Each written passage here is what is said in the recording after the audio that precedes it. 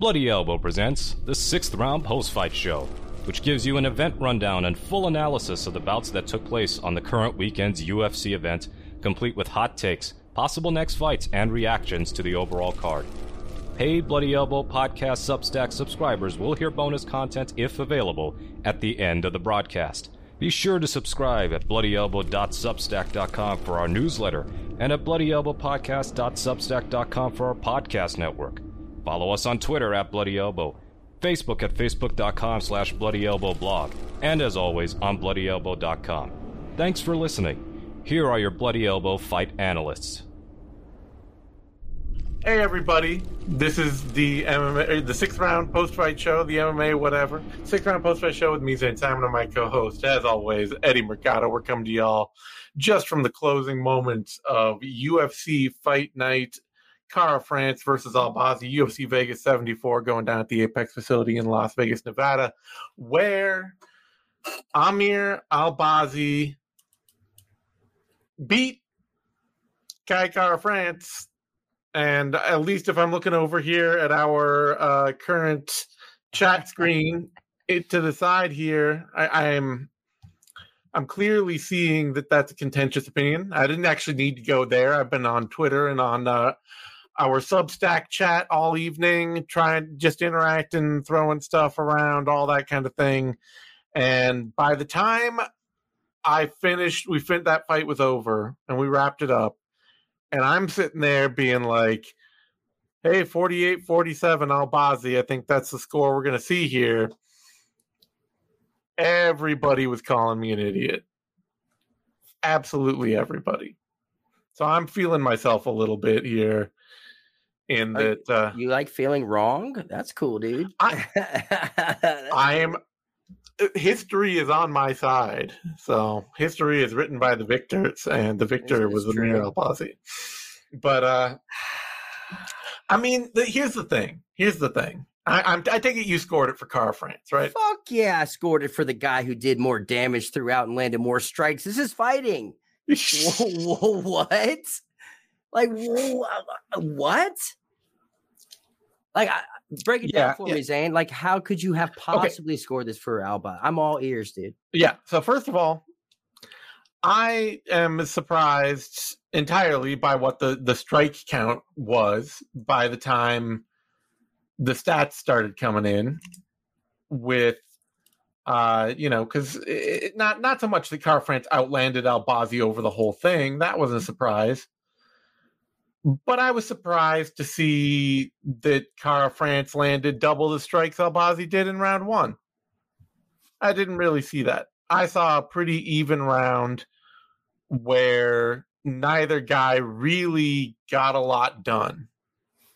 I think the most substantial, in my opinion, the most substantial part of that entire opening round was the very end of it when Albazi tried to do the McGregor showboat and put his hands behind his back, and Kai fucking cracked him right down the pipe. I mean, that was great.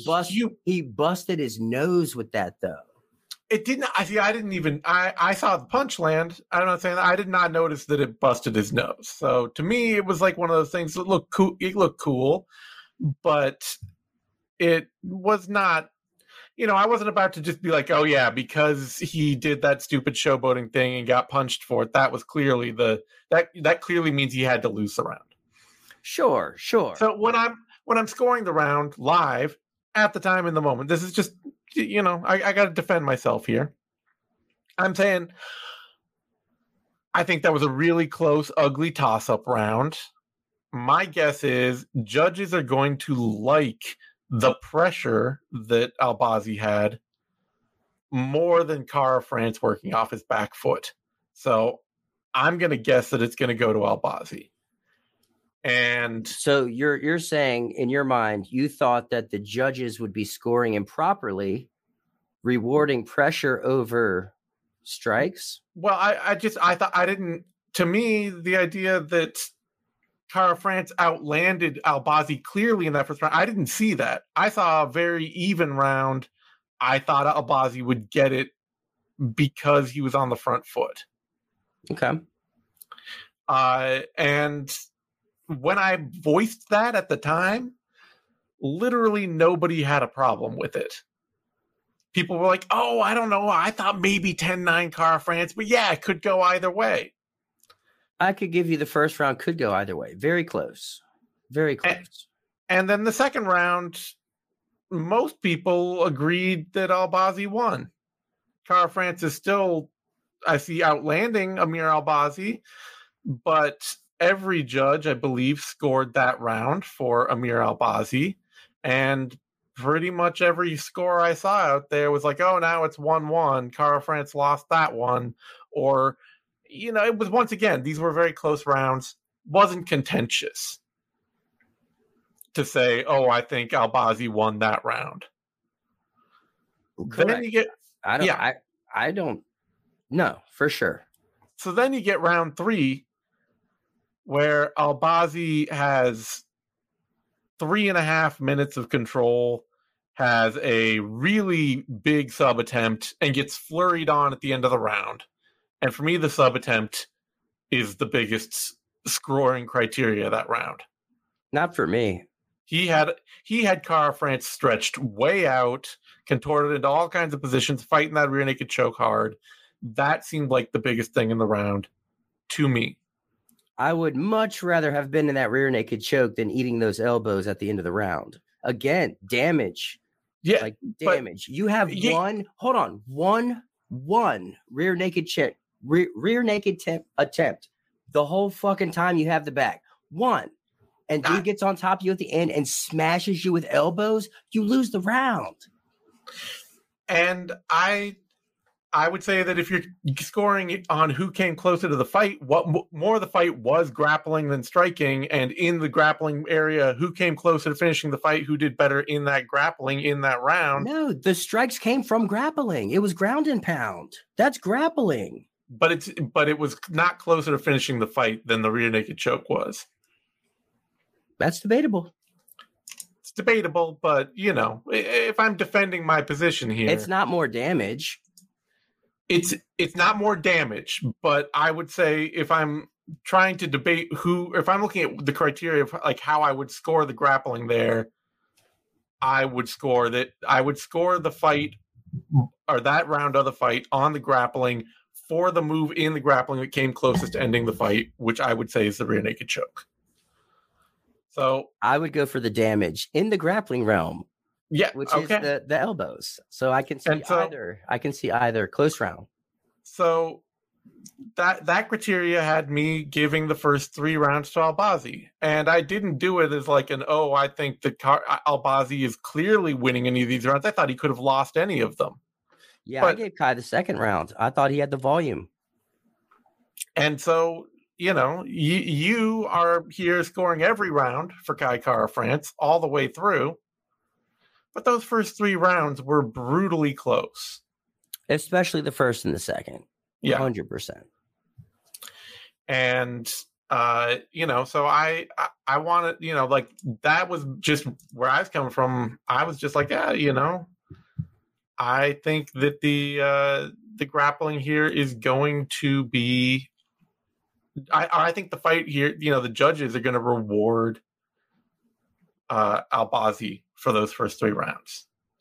So if I'm looking at it like that, then I had it 49 or 48-47 Albazi, and Kara France clearly won the last 2. Some judge gave Amir Albazi round 4. Now that is the worst thing here about that was D'Amato, wasn't it? Yeah, I think it might have been. That's criminal, dude. Like that's oh man, I don't understand, man. These are people's livelihoods that they're like. Well, yeah, but if they don't want their livelihood to be based on what kind of crap judging happens, then they're in the wrong place. Like they can't just come in after the fact and be like, yeah, sure, I handed my career to your subjective opinion, but now your subjective opinion is slightly wrong. Point you being, ruined my life. That's bad judging, right? Like that's bad judging. I don't think I'm not saying it's on the fighters. The round 4 is bad judging. Okay, I'll give you that. Yeah, it's criminal. Like that's Chris Lee apparently. So. Well, like there should be some sort of sanction or something. Like you're just gonna nothing happens. Like you just score that round like that, and there's no repercussions or anything. Like, well, you know why it is. I know, but still, it's fucked up, man. Yeah. Oh, by the way, great fight. It is. It is. It's a problem that doesn't have an easy solution. The solution is to make judging a real job, and to not make it so that it's something that people are doing that they get where they get paid by the promotion and paid by the event. Because you got people going out and working, 10 events a week at a couple $100 per pop, or not a week, but whatever the case, yeah. Whatever the case, like you have people basically scraping and running around constantly to cover all these events all the way through all the time, and they're doing it for a couple like really low money per event. They're not making a living at this, and they can't really be held that accountable at it. They're essentially volunteering to do the work. And you can't really chase people out of volunteering if you don't have a wealth of people who want to judge, and judging sucks. Like it's a no fun job that people don't want to do. So it's tough. I wouldn't be against it. I don't think I'd be opposed to it. To being a judge? Yeah. Well, the opportunity's right there for you, man. There's nothing stopping you from donating the next 5 years of your life to driving around to the tiniest regional MMA shows, judge to get the experience necessary to maybe get a chance to judge a big card one day. Yeah, nah, I'm good. Yeah, exactly. Nah, but something needs to happen, man. It's a black eye on the sport. The sport was made for black guys. I mean, Yeah, not the judging though. Come on. I know. It gets combat sport. At least it's not as bad as boxing, where like you see a boxing event and every time you're just like, oh wow, that fighter clearly won, but will they get this fight, or will they get the cards because it's in the other guy's hometown, or the other guy was a clear favorite? So are 2 or 3 of the judges just going to clearly say, oh, the favorite was doing the better work? Right. That we don't see that in MMA. I think there's an argument here for Albazi. I don't, I guess I can see 2 rounds for Albazi. 3, no. I just would say 1, 2, and 3 rounds 1, 2, and 3 were all brutally close. And if Kai Kara France was going to hang the best work of the fight for himself on rounds 4 and 5, then he sunk himself in a hole. What was the strike count in round 2? Round 2 strike count was 16 for Kara France, 11 for Albazi. Okay. Big thing was early on, both men were really inaccurate. They were both throwing plenty, but they weren't landing a lot. So as the fight went on, Kara France started to find his range more and just started to press forward. Well, he threw 104 strikes in round 5. Yeah, that's very flyweight. Yeah. Great fight, though, man. This was definitely a great fight. Even though I don't agree with the scoring, the fight itself was pretty damn good. Albazi proved that he is elite. He is one of the very best. And he's probably going to get a title shot. He might. I mean, there's not like an obvious next person waiting in the wings. You got the big thing, I think, for probably the reason that Figueiredo got told not to go to bantamweight, because that seemed like a done deal for a minute. And then he turns around and he's like, oh, my team won't let me go to bantamweight.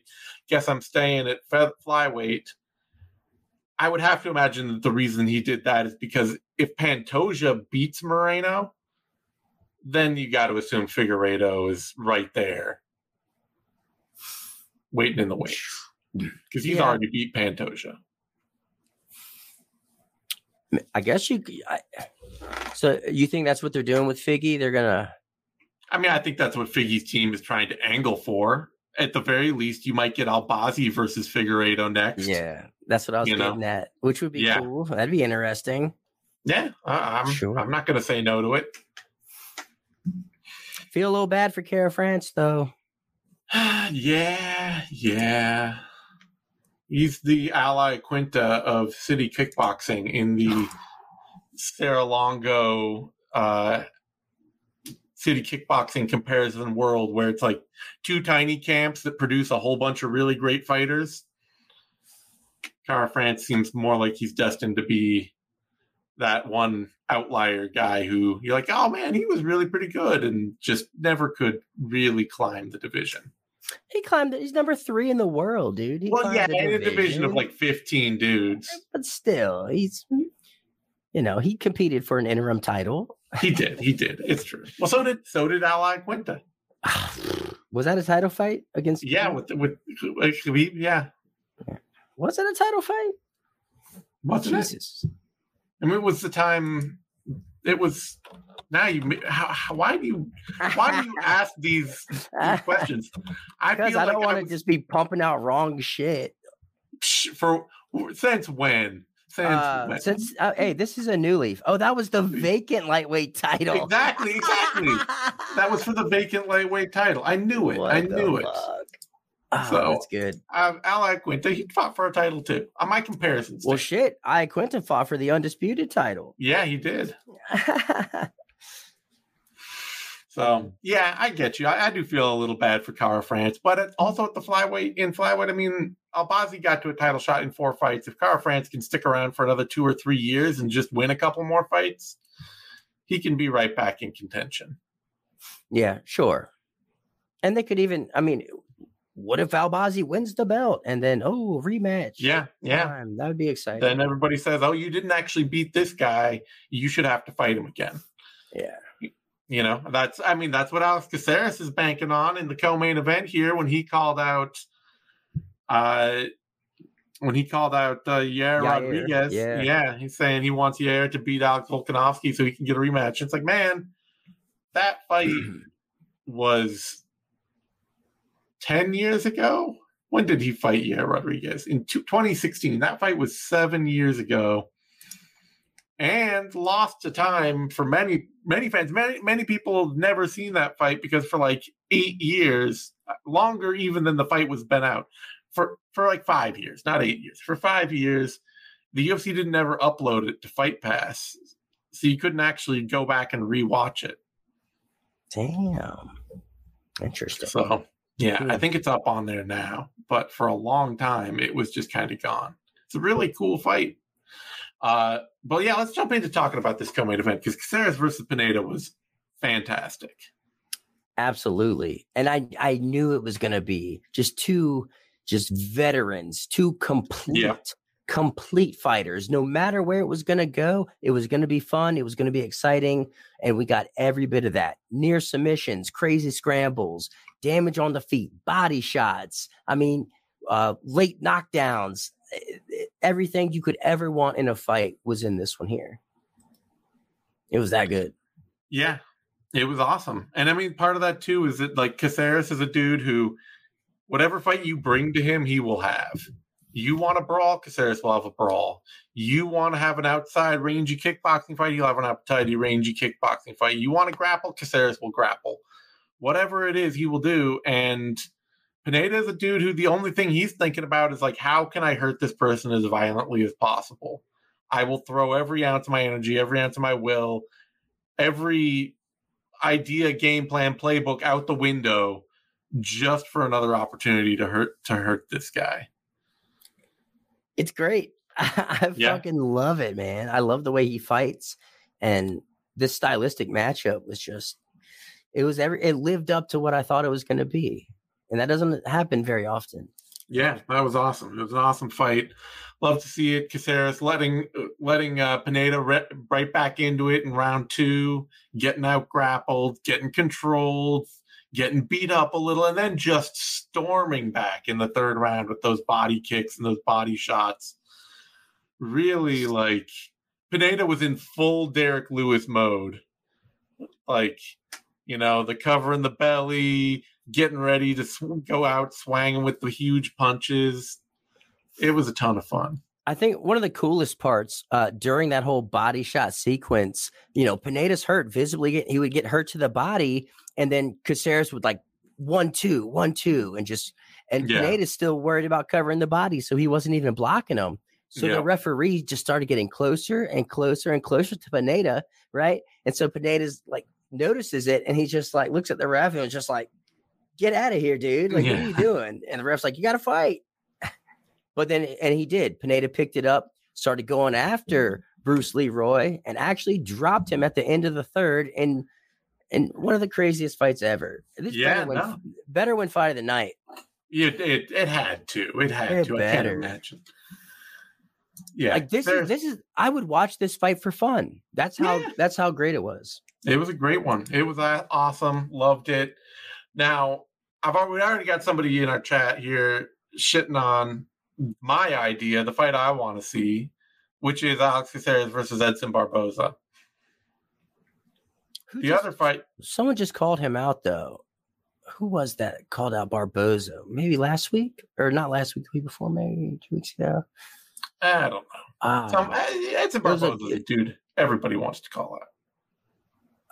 It was a good one. Sure. Either way, yeah.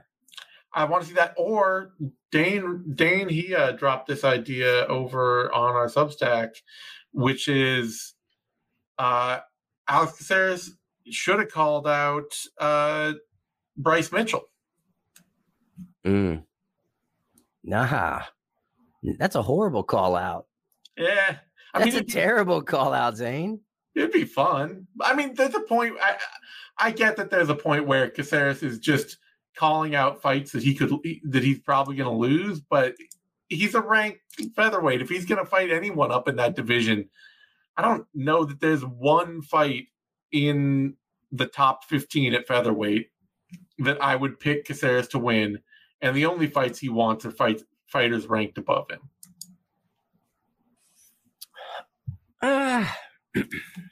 Who's the dude who Caceres is going to beat? You know, if I'm going up this list, you got Edson Barboza. Probably not. Dan Ige.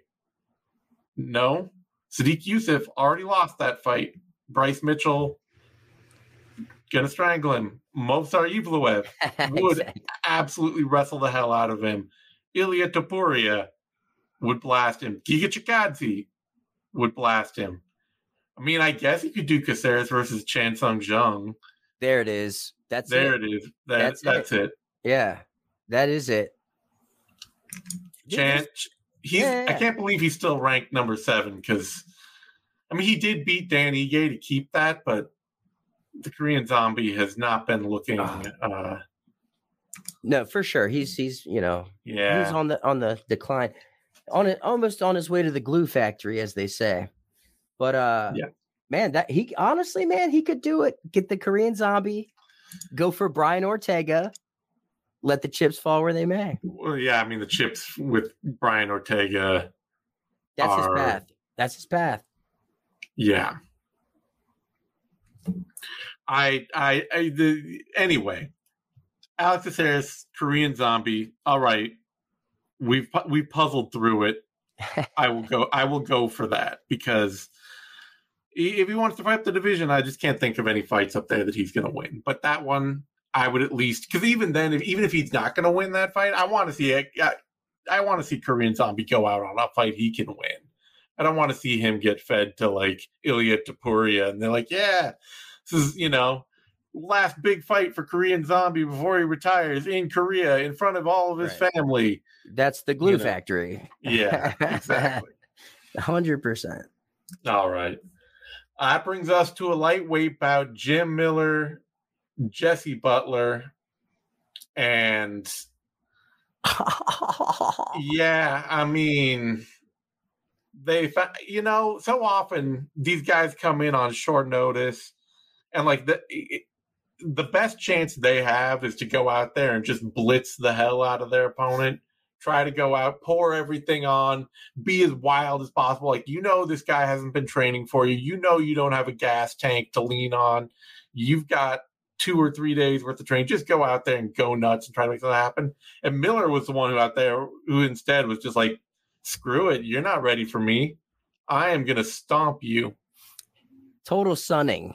He sunned him. Absolutely sunned him. I mean, This is the coldest knockout we've ever seen from Jim Miller at, what is he, 38, 39, something like that. Mm-hmm. And he, like, that's a loss that'll make you rethink your career choice. Like, I got slept by the guy that strangles everyone. Yeah. This was bad too, because he knocks him out with this beautiful counter left. And man, the poor guy, he was knocked out, but the octagon cage caught him. Yeah. And so he was out, but slumped on the cage, and Miller didn't know he was out. And so Miller's already coming with the second one, and it just landed, I mean, full on. Jim Miller, as hard as he can with his power left hand to an unconscious person, put him out even further, leg all backwards, and dude was down for a minute. He got nail marked. Yeah. He got slept bad. He got baptized. Mm-hmm. Yeah. It's a hell of a way to be introduced to the UFC. Now, the funny thing with Miller is, at this point, off a win like that, is that they're pretty much, lightweight is full of dudes. For a guy who's fought everybody, there are still so many fights I want to see Jim Miller in right now. We even got somebody in our chat here who's saying he's never fought Bobby Green. I would watch the hell out of Jim Miller versus Bobby Green. Or you know me, I've been campaigning constantly for Jim Miller versus Paddy Pimblett. I think if we're going to keep doing this whole Paddy Pimblett thing, that's still a fight I want to see. Absolutely. I mean, anybody. Or we just had rematches are fine. Sure. Drag Joe Lozon out of retirement for the fifth time. Yeah, sure. No, we just had Carlos Diego Ferreira sleep Michael Johnson and with a knockout of the year candidate. I'd watch Jim Miller, Carlos Diego Ferreira. See, that makes me a little concerned for Miller, and I don't know what that means. I got to explore that. I understand. Yeah, it makes sense. It's like Ferreira looked great against Johnson. He was losing pretty much all of that fight up until he knocked him cold. Yeah, that could be more of just a Michael Johnson being Michael Johnson. Yeah. I'm just saying. You think Miller's going to make it to 300? Yeah. I don't think there's any stopping him at this point. I mean, we're at UFC 294. Planned out that far. We had UFC 289 coming up next. UFC 300 is just next year. Yeah. You know? True. He'll be around next year. Man, Hall of Famer for sure. Hey, if they let Cowboy in, you gotta let Jim Miller in. He's got he's tied, or no, he's second for most finishes in UFC history at 17. That's insane. Yeah. Dude, all right, dude, he was fighting with Lyme disease. Yeah, no, I am amazed that we have a third stage in Miller's career, because we had the first early Jim Miller, awesome fighter everybody loves, and then we had the kind of sad, kind of slowed down, kind of losing now older Jim Miller, and I thought and that was the Lyme disease era Miller, and I really thought that was that's just what we were going to see. He's going to ride out of the sunset as that guy was a great action fighter. We all loved him so much. Then he got Lyme disease, and it's a shame that took his career away. The fact that we have a whole third post-Lyme disease Jim Miller that is still having fun and winning fights and looking good, I love it. He's eternal. He should be celebrated. He's a national treasure. That's right. If James Krause can make Bryce Mitchell a national treasure for wearing socks filled with cum, then we can make Jim Miller a national treasure for actually being a fun fighter. Moving on. Okay. Flyweight bout, Tim Elliott, Victor Altamirano, and this was, it was good to see Tim Elliott ride through a rough patch in his life. That is really what this felt like. Because he got a pretty gift opponent in Victor Altamirano, who was giving up every takedown that Tim Elliott wanted. And Tim Elliott. Some of the worst takedowns I've ever seen, just like hunched over with two hands, like just like a chasing takedown. He didn't actually like touch him. Yeah. And it was, but he got them, and he stayed on top of Altamirano, and he beat him up, and he got that win. And even after the fight, like, he's still in a bad place. It still didn't help him at all. He's just still out there like, yeah, I didn't do anything I wanted to do. Wasn't very fun. I had to regress a bunch and go back to all my old shit and all that. And I just want to be like, dude, your coach and your wife both left you for totally different reasons. Just take the win and, let's all be happy, because that's a terrible place to be in. Yeah, man, that's kind of worried about him, actually. That's not a good place for sure. And the life of a fighter isn't easy. No. It's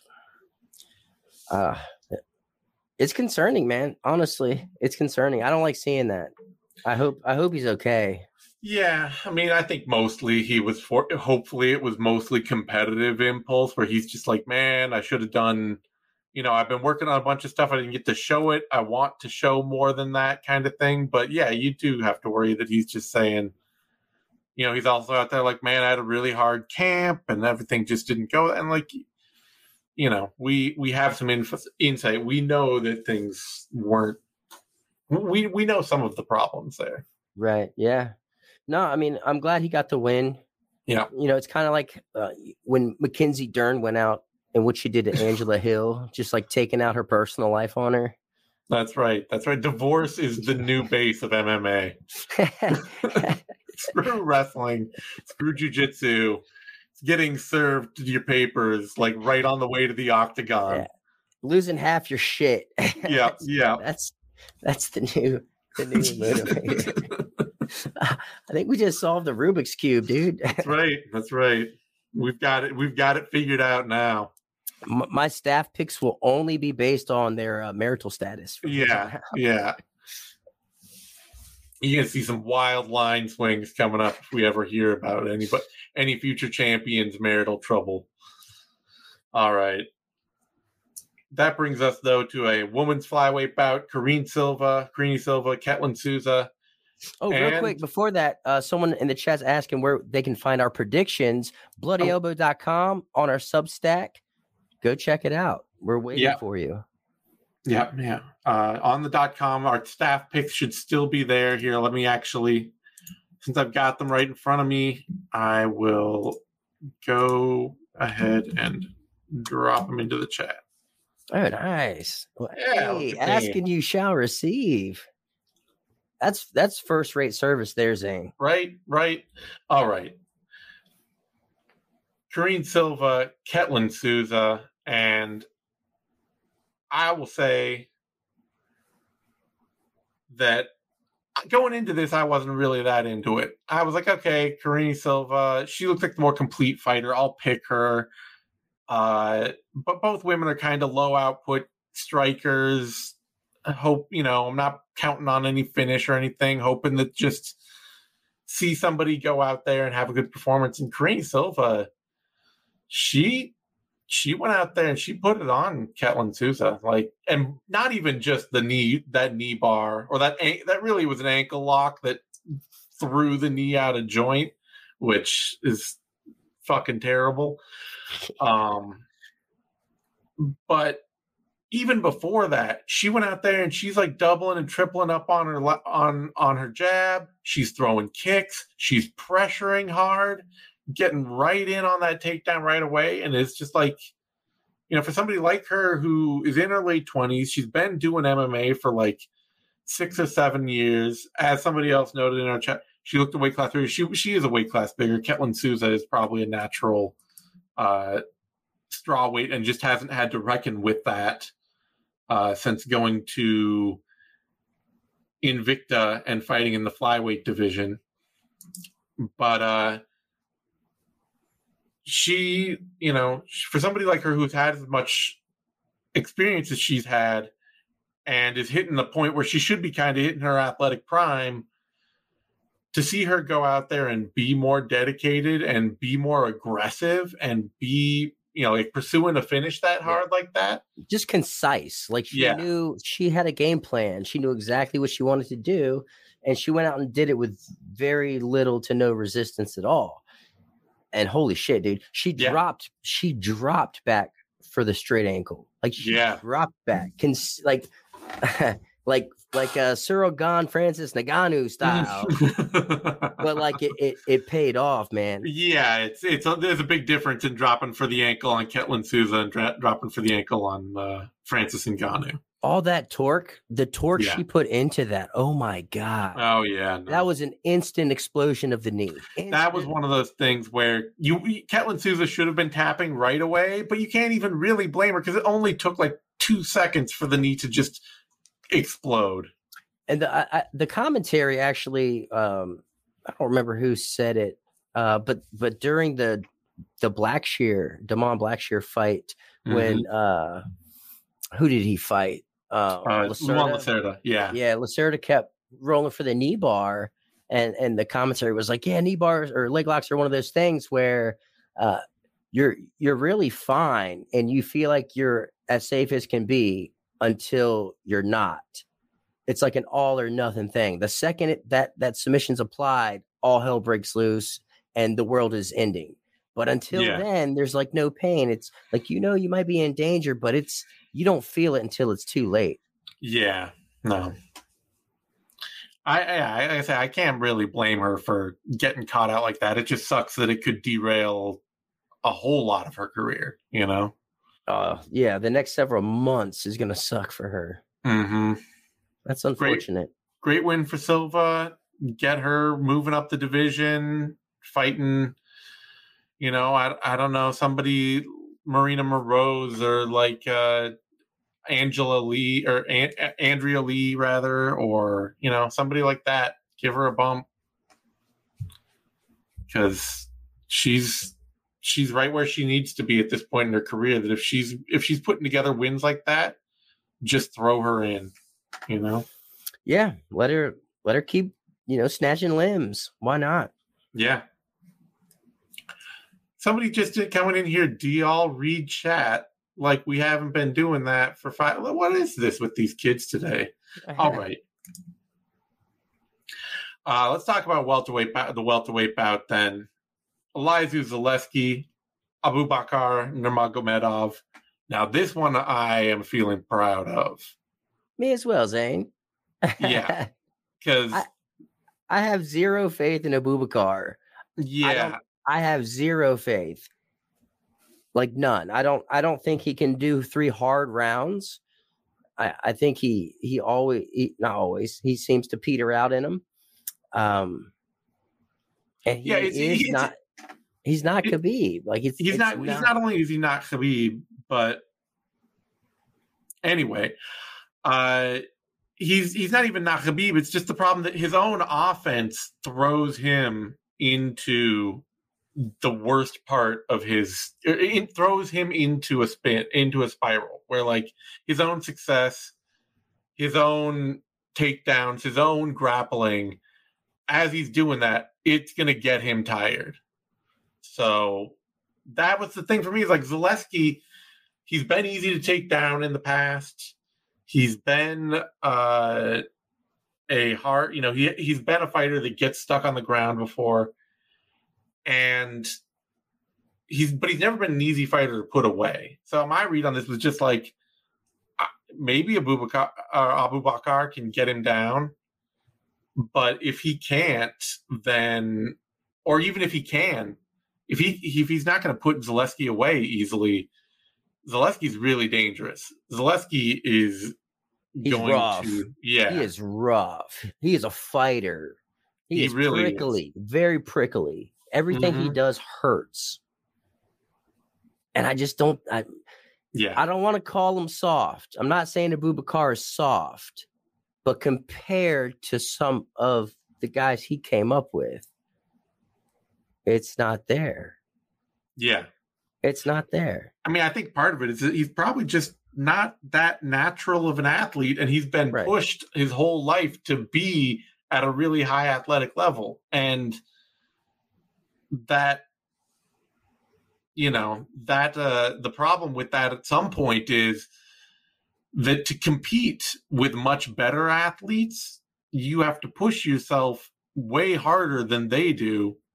And you're just going to get, you're going to get more tired. You're not going to be able to maintain the same kind of competitive edge round after round that somebody who's just a far better athlete than you can. He's not a dog. Yeah. Zaleski's a dog. Yeah. Abubakar, not a dog. Talent, skills, yes. Yeah. Dog, nah. I mean, it's honestly too, like, I was even saying, watching him fight, he's been really well coached. Oh, yeah. Abubakar. Like, yeah, exactly. Probably one of the best coaches of all time. He's got really solid basics. Like, he's a Sambo wrestling guy. He's not going to be the total most natural fluid striker out there, but he's put together like a really basic, fundamental, I throw a jab, I throw a lot of front kicks and body kicks and things like that. I keep space between myself and my opponent so I can set up the things I want to do. He's got a good, reliable striking game he can fall back on. It's just the transition between those strikes and the wrestling is really difficult because the dynamics and the power aren't there. Yeah, especially in the clinch separations. He's still thinking grappling and he's eating knees. Yeah, this was a bad matchup for him. Yeah, really bad matchup. Couple suggestions coming out of the chat. We got Zaleski versus Ponzi and Zaleski versus Holland next. And I personally wish that Gunnar Nelson was still wasn't in like semi-retirement, because I want to see Zaleski versus Nelson. But I would also, I'm not going to say no to Zaleski versus Holland or Ponzi. I also, the other first thing that popped into my mind would be Zaleski versus Buckley. Ooh, okay. Right? I think he's trying to fight Brian Battle right now. I saw them FaceTime each other the other day. No, I don't give a shit about that. I know. They both are coming off of great knockouts, but yeah. Yeah, but Brian Battle he's been proving more than I thought he would. I can't be down on him. He's not looking bad, but I have yet to actually technically care about Brian Battle, really. And yeah, I want to see Zaleski fight Joaquin Buckley. That's much more of a alpha dog versus alpha dog kind of matchup. I get it. It would be fun as hell. Like all the capoeira stuff and all the stuff Buckley likes to do. Like it would just be, they both fight in that same sort of like, let me start a mile away from you and then fling myself into you at a car crash with the wildest select a strike I can think of. What was crazy is Zaleski got rocked by Abubakar at the beginning of the match. Yeah. And I swear I'm almost positive that was due to the layoff, because Zaleski's been out for so long, and fight speed is so different than anything else. So I think he just wasn't quite ready for the speed of a live fight, and it kind of caught him off guard. But after that, man, I thought he ran shop, and I can't even believe this was a split decision. That's criminal too. Yeah. Criminal, dude. How the fuck was this a split decision? Let me see. I'm trying to remember how. Like, I don't want to just be the guy out here who justifies every weird scorecard in the book. I know that that's kind of what I've fallen into in life, but I guess Abubakar did have a whole bunch of control in round 2, but that really shouldn't have counted for much. Yeah, not at all. So, I'm glad that 2 judges out of 3 got it right. Who got it wrong? Who was the judge that got it wrong? I don't know. I'm not. I don't know if you got the scorecards. It's not that important. I don't care. You do care. Don't lie. I don't care. I wonder if it was the same guy, Chris Lee from the Main event. Let's see. I got it in front of me now. Cleary had it. Okay. Had it the other way. Mm-hmm. And it was Mr. Magoo. Yeah. Yeah. Okay. It was Mr. Magoo. He was the That's right. he was the judge. Shout out Nick Rodriguez. With your 60s Hanna-Barbera references coming in here. He knows how old we are. All right. That brings us to a bantamweight bout down on the prelims here. Daniel Santos, Johnny Munoz Jr. And I was making a lot of, like, my call on this whole thing was like, man, Johnny Munoz Jr. has a nice jab and nothing else to his game coming into this. Turns out he has a really terribly planned out guard game too that I didn't know about, because it was cool for like 30 seconds or a minute in round one, and then it got him wrecked all the rest of the way. I think the second round could have been a 10-8. Yeah, I wouldn't have argued with that. He got the shit beat out of him.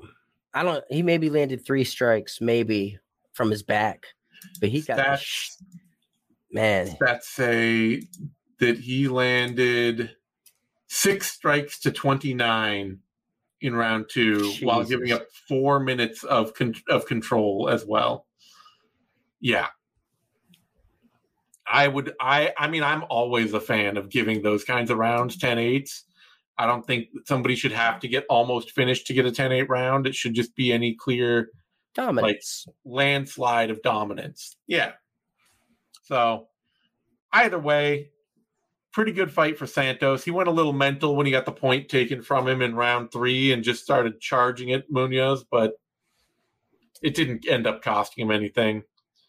And Munoz, like, he really has cobbled together one of the Herb took a point for dick kicks. There were like 10 of them, and Munoz, to the point, it was the last one hit the inner thigh and slid up to the dick. Yeah. But the thing to remember is points are taken not necessarily for the intentionality of the foul, although that can be a criteria, but for the impact the foul had on the fight, at which point Munoz was dry heaving on the mat. So they brought in the bucket. They had to bring in the bucket. It was a Chris Tucher kind of thing. Yeah. So, but yeah, Munoz, he has one of the weirdest cobbled together games I've ever seen. It's just like a jab, the occasional like flying knee, and then guard pulls. Yeah, it's not functional. It's like a hodgepodge. But Santos, though, man, I like his style. I like how aggressive he is. Yeah, no, unchecked. You might say he's over aggressive. He's been training with Charles Oliveira for years, and it shows. Yeah, but I mean, I think he's like, he fights fast, but he's able to think at the same speed. So when he does get out of position, like, he's tremendously quick about making the right moves to escape harm's way and get back to business. So yeah, lots of like there. Yeah, he's a fun fighter. I mean, it's probably wild to a fault for a lot of opponents, but I love watching him fight. All right, that brings us to a heavyweight bout. Don'Tale Mayes, Andrei Arlovski, and had to happen. Arlovski is finally getting old enough that he's just losing to guys now. Mm-hmm. Not even guys that are better boxers than him, or guys with obviously way more power than him or something. It's just guys. Don'Tale Mayes is just guys. And it doesn't get much lower. Yeah, I mean, I don't know. Like, what do you do? Like, if I'm looking at the UFC's budget control idea, I have to imagine that Arlovski is at the top of their cut list, because man makes like $400,000 a fight for this, and all of his fights. I'm never gonna tell anybody should get cut. I'm happy Arlovski's out there getting paid, but like I can't remember the last time that I enjoyed a fight Arlovsky won. For the sake of like for the action in the cage, you know? Oh man. Or not for a good reason, you know. Or you said that he won? Yeah. Yeah, like the last Travis Brown, dude. Yeah. Which that is 2015. Yeah, that's 2015 you're going back. So I don't want the guy to leave, but it is hard to see if you're the UFC matchmakers, like what are you booking? My matchmaking column, I do the fights to make for us every week and all that. I got Waldo Cortez Acosta in there because like that's all I can think of. Yeah, sure, whatever. Yeah. Just anyways, this fight's super depressing, but I'll tell you a little funny story to make it real quick. So I'm at Karate Combat's event last month, and I'm sitting pit side, right? And one of the Karate Combat guys, Mac Malley, he's doing their social media, he's filming whatever. They had that little brawl breakout, right? So he's filming the brawl, and Arlovsky is pit side, standing there right next to him. So he films the brawl and pans over just a little bit to catch Arlovsky's reaction. Arlovsky smacks the phone out of his hand. It falls into the pit. The referee does this Spider-Man jump over it and picks it up. And it's like an MMA like weird dream. It's like, this is real. It was the craziest thing I've ever seen. Like, it's out there somewhere. If you go find the clip, it's nuts. It's like it's like karate and there's a brawl, and now Arlovsky. Yeah, I remember seeing the brawl. I missed Andre Arlovsky smacking the phone though. Yeah, it's madness. Yeah, well, maybe that's the kind of fight that Arlovsky's more geared to these days. Smacking media members around. All right, that brings us to a bantamweight bout. Oh yeah, somebody's asking though, were you in the seats when it happened? Yes, I was, but I was not harmed in the making of the video. All right, bantamweight bout next. John Castaneda, Muin Gafarov.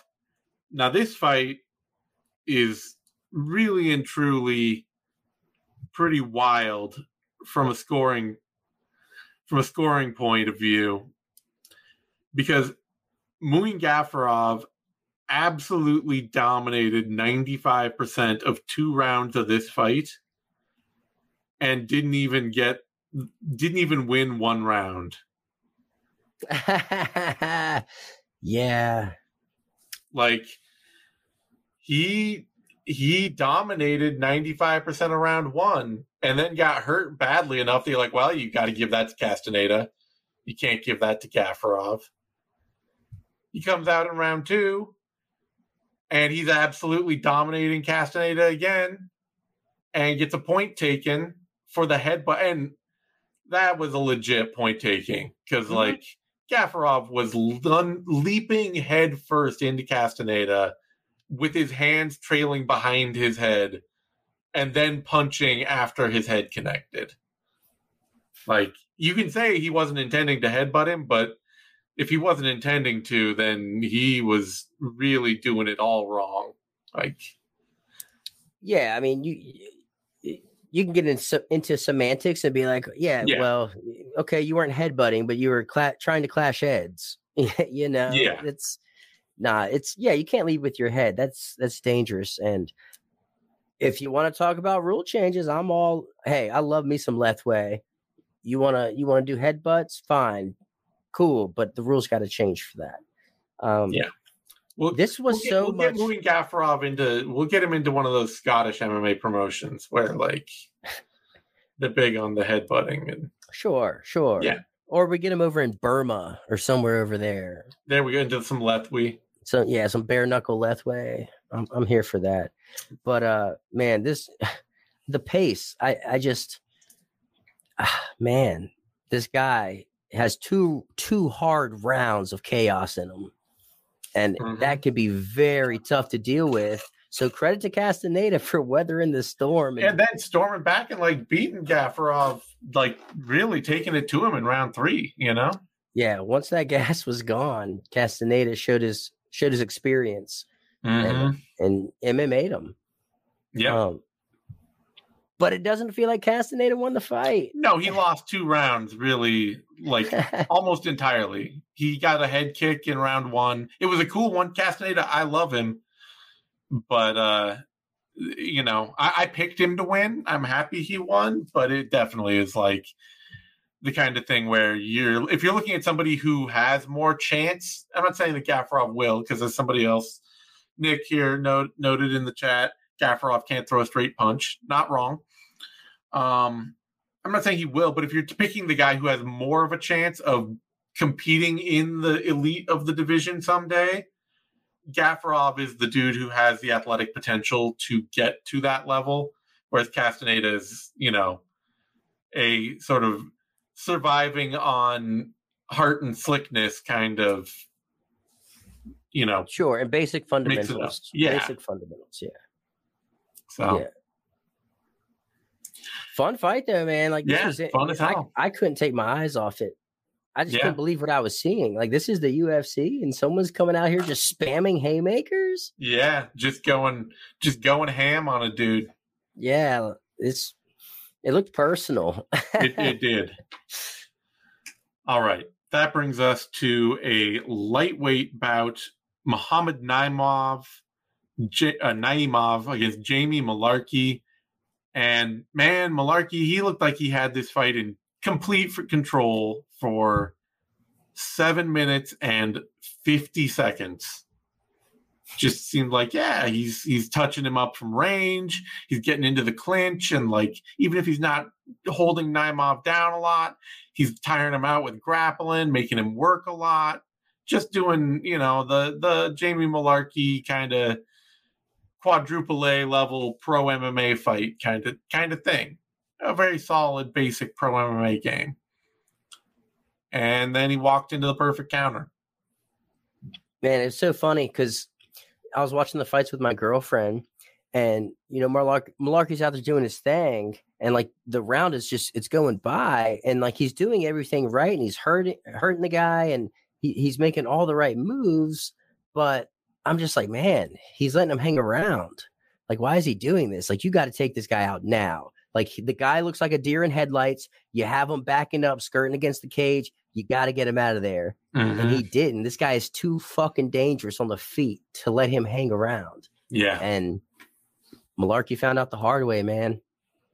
Biggest betting underdog on the card. Yeah. Also. Which is a little weird because I think I was saying going into like Jamie Mullarkey, he's not bad, but like he's not a person that I would ever be like, oh no, Jamie Mullarkey, he's the dude that you absolutely, you know, you want him, you're gonna put him at heavy favorite odds over somebody. You know. Well, he was the card's biggest betting dog until his fight got canceled. And then this came in, and then he became the card's biggest betting favorite. Yeah, he's a bit like Damon Jackson, where you can look at his record and you'd be like, oh, wow, he wins a lot of fights. And then you actually watch him in a fight, you're like, oh, wow, he has very close calls in a lot of fights he wins too, you know? Yeah, a lot of fun. Definitely a lot of fun. But rough loss for him. Great win for Naimov. I actually think they should just stick him right back in with the Aussies and have him fight Jack Jenkins down at featherweight. Oh, yeah. This. Sure. Yeah. Get him in another fun action fight. Nah, both of him and what's his face? Gafarov. Both of them, I will not miss any of their fights ever. Sure. Now you get a chance. It's your moment. Well, hold on real quick. All right. I like the fact that Naimov took this fight short notice, moving up to lightweight, right? Mullarkey looked so much bigger. Mullarkey looked huge out there because Naimov fights at 145. So he gets on the microphone. He's like, 155, whatever. Call me next week. I'll fight at welterweight. But I tell you this, featherweights, y'all have a problem. I'm like, It was a great call out. It was fantastic. It was fun. He took a shot at the champ. He took a shot at Max Holloway. Is beating Jamie Malarkey the path to beating Alexander Volkanovski? I don't think it is. No. But I'm never gonna dig a fighter for being confident in themselves after getting a win. You know, that you gotta have your fun. You gotta feed the monkey. Yeah. All right. Now it's your chance though. Okay. To gas up your girl. War Reed, man. This was fantastic. The fight, I mean, obviously in a vacuum isn't you would probably not watch it again. But for me, it was fantastic because Jin Yu Fry, talented. She was just so one-dimensional out there, trying to get these takedowns and doing absolutely nothing with them. And that does not get rewarded in modern day MMA. I will say this. Round 1 was the best round Fry has fought in like 5 or 6 years. It's the best round of her UFC career by far. She was out striking Reed on the feet and out wrestling her every time Reed tried to close her down. It was a great. I was like, where is this? Who is this Jin Yu Fry? Because this is not the fighter I would have expected at all. And then Reed settled down a little and actually started getting her kicking game going in round 2. And it was just like, oh, okay, it's that Jin Yu Fry again. There is the shelled up. I don't know how to handle this kind of volume and pressure. And if I wrestle you, I'm just gonna lay on you version of Jin Yu Fry. And from that point, Reed took over. No, Jin Yu Fry had a great opening round, but she still came out of it with a giant hematoma over her eye, which I don't even know how it happened. Maybe from the elbows from Reed on her back. But yeah, man, Reed, like you hold someone there and they get up and start striking and throwing anything at you, you deserve to lose. Yeah. So I'm glad because the commentary they were dick riding hard. They were dick riding so fucking hard. That shit was irritating. It was irritating. They're like, oh yeah, Fry definitely took the second round. It's like she didn't land anything. Like nothing. It was disgusting. But I'm glad the judges got it right because you know, that kind of just controlling top pressure compared to striking just you can't reward it. Indeed.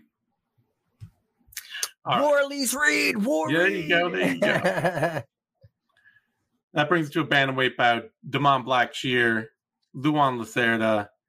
And I'm glad to see, as I picked Lacerda going in here.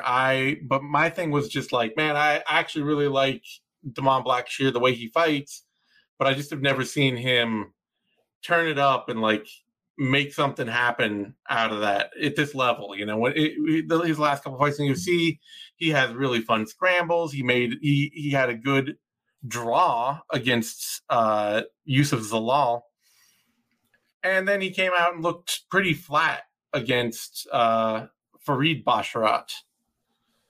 And it's just like, man, I think Luan Lacerda is pretty good. I don't know what Blackshear's necessarily going to do there. And Blackshear came out and he looked like he was keyed in.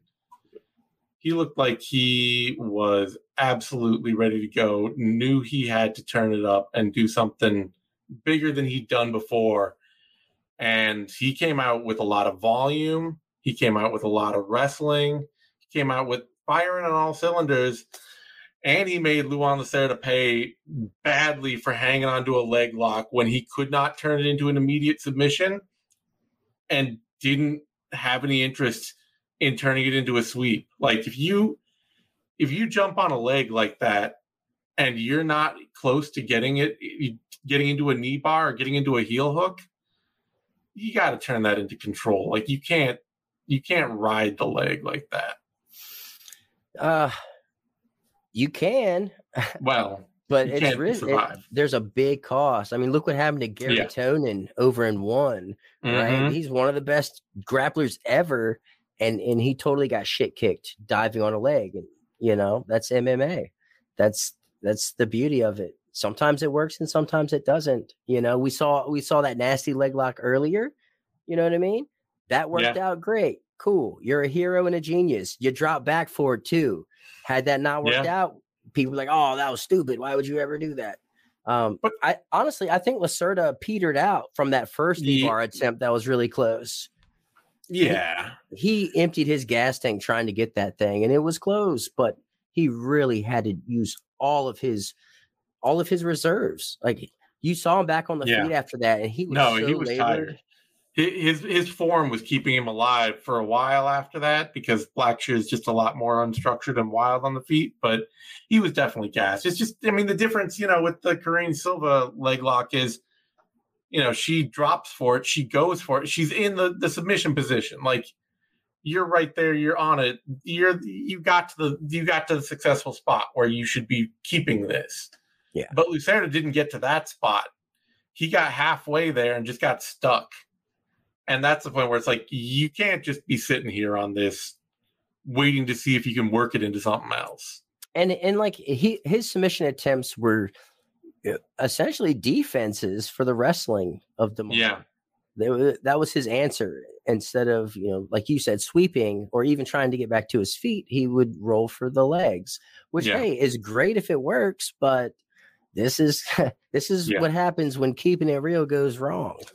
Yeah, I'm surprised. I liked Luan Lacerda's game coming into the UFC, but it's been a couple of hard fights for him going in. So,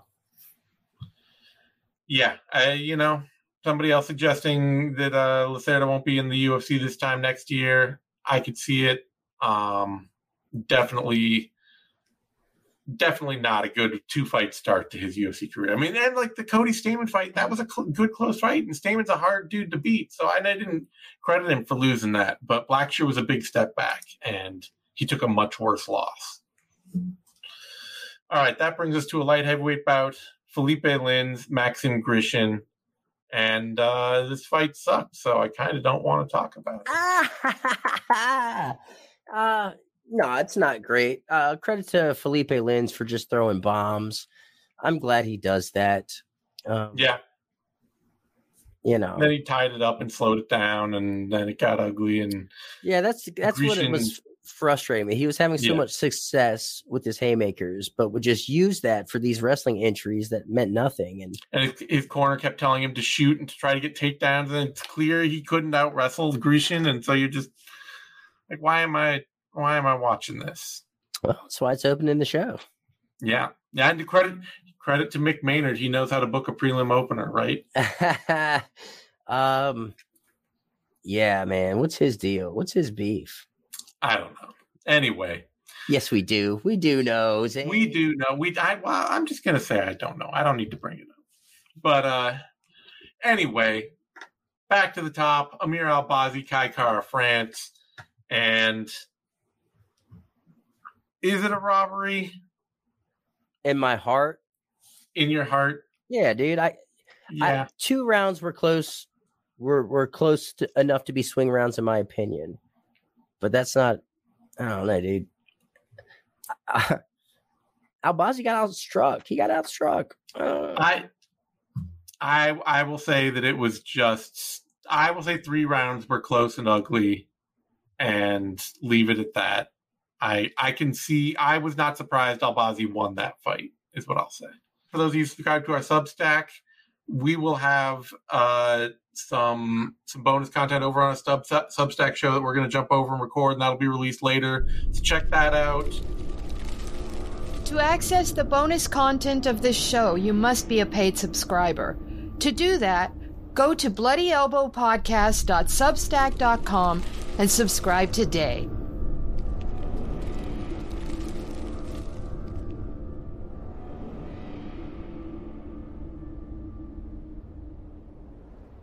Thank you for tuning in to this Bloody Elbow Podcast Network production. Subscribe at bloodyelbowpodcast.substack.com. Give us your email and receive notifications when your favorite shows drop straight into your inbox. We're also found on a wide variety of podcast outlets, including SoundCloud, Apple Podcasts, iTunes, Spotify, Amazon Music, Audible, iHeartRadio, SiriusXM, Pandora, TuneIn Radio, Overcast, Google Podcasts, Music B, RSS Radio, IMDb, And now also found in your app store on apps such as Downcast, the podcast app, iCatcher, Podcruncher, Podbean, and more. Just search for Bloody Elbow Podcast and you will get brand new shows throughout the week, including the Care Don't Care podcast, the Level Change podcast, the Hey Not the Face podcast, the MMA Vivisection main card and prelims UFC preview shows, the 6th Round Post-Fight Show, Crooklyn's Corner, the 6th Round Retro, the Show Money podcast, the MMA Depressed Us, exclusive fighter interviews, and the return of the MMA Bunker.